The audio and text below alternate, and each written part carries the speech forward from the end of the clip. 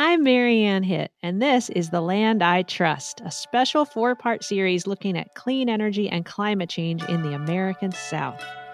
This episode is about home and all that word can mean. We'll hear from a woman who lost her home due to climate change, a young man who used to hate his home, and a superhero from Florida fighting for clean energy one home at a time. Robeson County, North Carolina is home to the Lumbee tribe. You might remember this region from previous episodes. Members of the Lumbee tribe make up most of the nearly 40% of the county population who identify as Native American. One of them is Jorden Revels. So my name is Jorden Revels. I'm a 19-year-old Robeson County resident, local member of the Lumbee tribe. Earlier this fall, he took a canoe out for a paddle as part of a community event to bring attention to the river and the tribe's connection to it.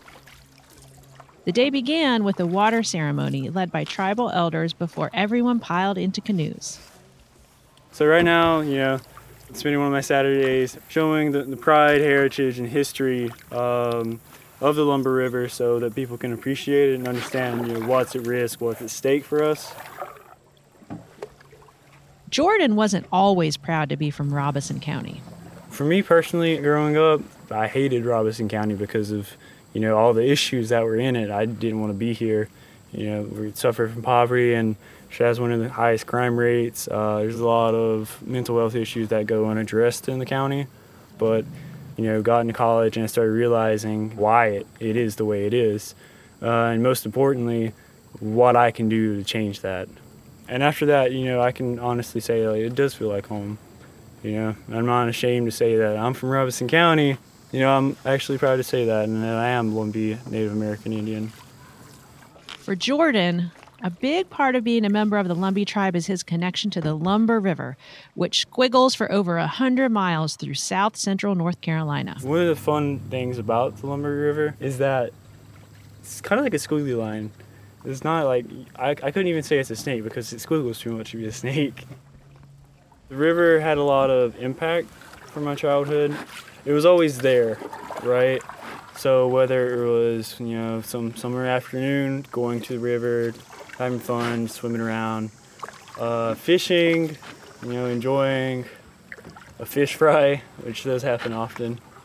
It wasn't until later that I realized just how important it was as part of my culture. The river's cultural and historical importance to the Lumbee has led to efforts to change its name to the Lumbee River. Its natural beauty is also something the federal government recognized with the National Wild and Scenic River designation that's afforded it some protection from development, but maybe not enough.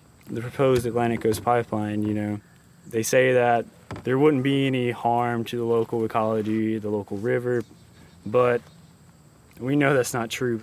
They're going to disturb the natural flow and stream of the water that's been developed over thousands of years.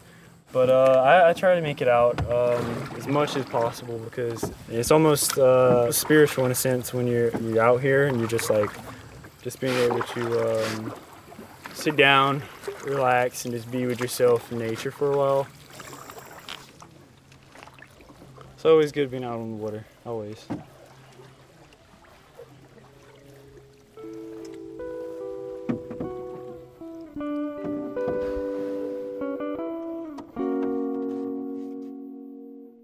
Water can bring peace and relaxation.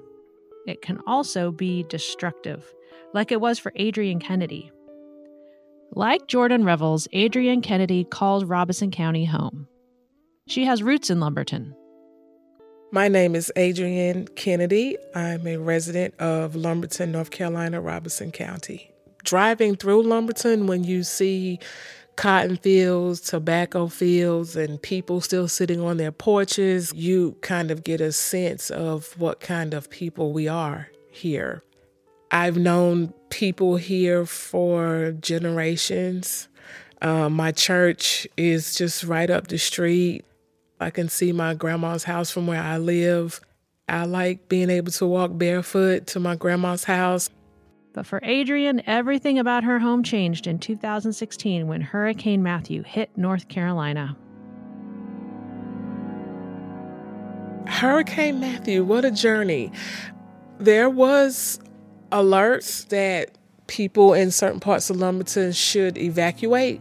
My grandmother said that she was going to stay. She said that she had been through Hurricane Hazel, which was in 1945, and she just didn't think that it would be that bad. So I stayed behind through the storm. When I woke up, I saw the biggest, prettiest moon I had ever seen in my life. Problem was, the moon had a nice reflection on what was grass. And when I realized that that reflection was off of water, I said, we're in trouble. This is it. And so about 3 hours later, the sun come up and I couldn't see my truck. I left my vehicle over there. That's when panic mode set in. Yeah. There's not a lot of people that are fortunate enough to go back and rebuild fully. There's probably about 35 houses on my street, and half of us, including myself, are not there. I had to find somewhere else to live in Fayetteville, in another city over. My family, my community, my neighborhood, we're all climate refugees. My friend Arnie, my friend Shalonda, and I started asking for donations, diapers, water, and people from all over the country was bringing us things. It just started getting, larger and larger. And then we finally ended up here. Today, Adrienne runs the Seeds of Hope Project Disaster Relief Center. It's a storefront in downtown Lumberton that provides free supplies to others who have been affected by Hurricane Matthew. This is the just women's clothes area, men's clothes. It's all free. We're coming up on a year anniversary, and there's still people that walk through the door and go, I still don't have a couch. For some people, Seeds of Hope has become a home. I'm from Robeson County, North Carolina. My name is Russ L. Chavez. I've been in Robeson County for 45 years. This is my hometown. Well, I had some good times here and I had some rough times here. I stayed out on the street here for about 6 months straight. I'm a homeless person, and I've been like that ever since my mama passed away. She died last year, and I've been out on my own ever since. When this hurricane hit us, I was sleeping in the woods, and the water was so deep, it flooded me out there in the streets. I didn't have nowhere else to go. All my stuff was on the outside, clothes, all that got wet.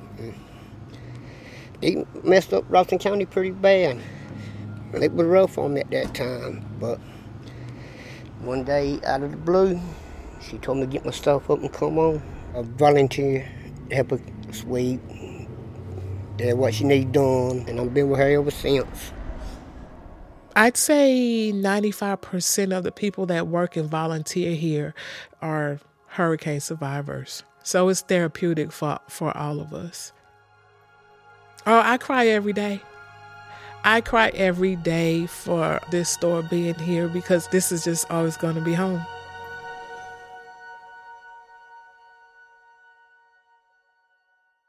And now, it's a bird, it's a plane, it's Clean Energy Girl. I'm Susan Glickman. I'm the Florida Director of Southern Alliance for Clean Energy. I am also known as Clean Energy Girl. When our current governor, Rick Scott, went into office, I felt like I hadn't really made the kind of impression or connection that I needed to. And I ran into him in the hallway of the Capitol, and I stuck out my hand and said, I'm Susan Glickman, I'm Clean Energy Girl. And he looked at me and he said, Clean Energy Girl, and nodded. And I thought, oh, okay, well, now he's going to remember that. And I ended up getting an artist who drew up a cartoon image, lobbyist by day, and then Clean Energy Girl, action hero with a cape, Wonder Woman sort of a look. It's sort of a fun thing because when we do this very serious work, some of it needs to be fun. And it's been really shocking how many people identify with this sort of Clean Energy Girl action hero. So, hello, lizard. For Susan, home is Tampa, Florida. I was born right here in Tampa, Florida. And it's just a very warm and welcoming place. It's also a place of great beauty. And we're seeing already the impacts of global climate change. Florida is ground zero for global climate change. And the fact that we have people trying to push fossil fuel products on us that are going to continue to build up the greenhouse gas emissions is really troubling. And to completely shift from a fossil fuel economy to a low-carbon economy is just a complete paradigm shift. And the difficulty in doing so is because of the incredible money that gets spent by the fossil fuel industry to protect their industry. So it still is not the technical challenge of being able to shift. It's really a political challenge. We haven't had good policy in Florida that allowed the solar market to grow. But with the cost of solar coming down, and then in the fall of 2016, there were 2 ballot initiatives that really gave a very strong message to our lawmakers that people in Florida want solar. So it's very exciting in the Sunshine State that the cost of solar have dropped so exponentially that it really makes economic sense now. So, hello, Liz. Susan has worked to transform her home and her house by installing solar panels on her roof. So we are in Bel Air Beach, Florida, right across the street from the beautiful Gulf of Mexico. And I'm very fortunate through the Solar United Neighborhoods Co-op to just have installed solar on my house.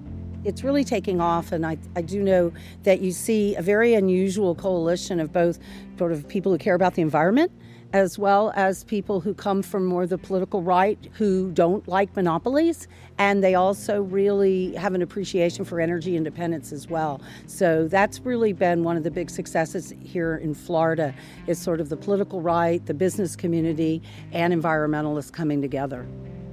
The state of Florida sends about $50 billion each year out of state to bring in fuel from elsewhere, to bring in coal, to bring in natural gas, to bring in petroleum. So just think about the economic development of keeping those energy dollars working right here in our local community. What would you do to make your home better? To protect your home if it was under threat? To take action, you can go to sc.org/divest and join the fight against dirty fuel pipelines. Or check out the latest ways to make a difference at addup.org. To hear more stories from the American South, go to sc.org/stories. I'm Marianne Hitt, and this is The Land I Trust. Original music in this episode by Komiku, Blue Dot Sessions, Kai Engel, and Lee Rosevere. Special thanks to Caroline Hansley, Donna Chavis, Stephen Stetson, and Alyssa Jean Schaefer. This episode was produced by Josephine Holtzman and Isaac Kestenbaum, with Jeff Shaw and Chelsea Watson.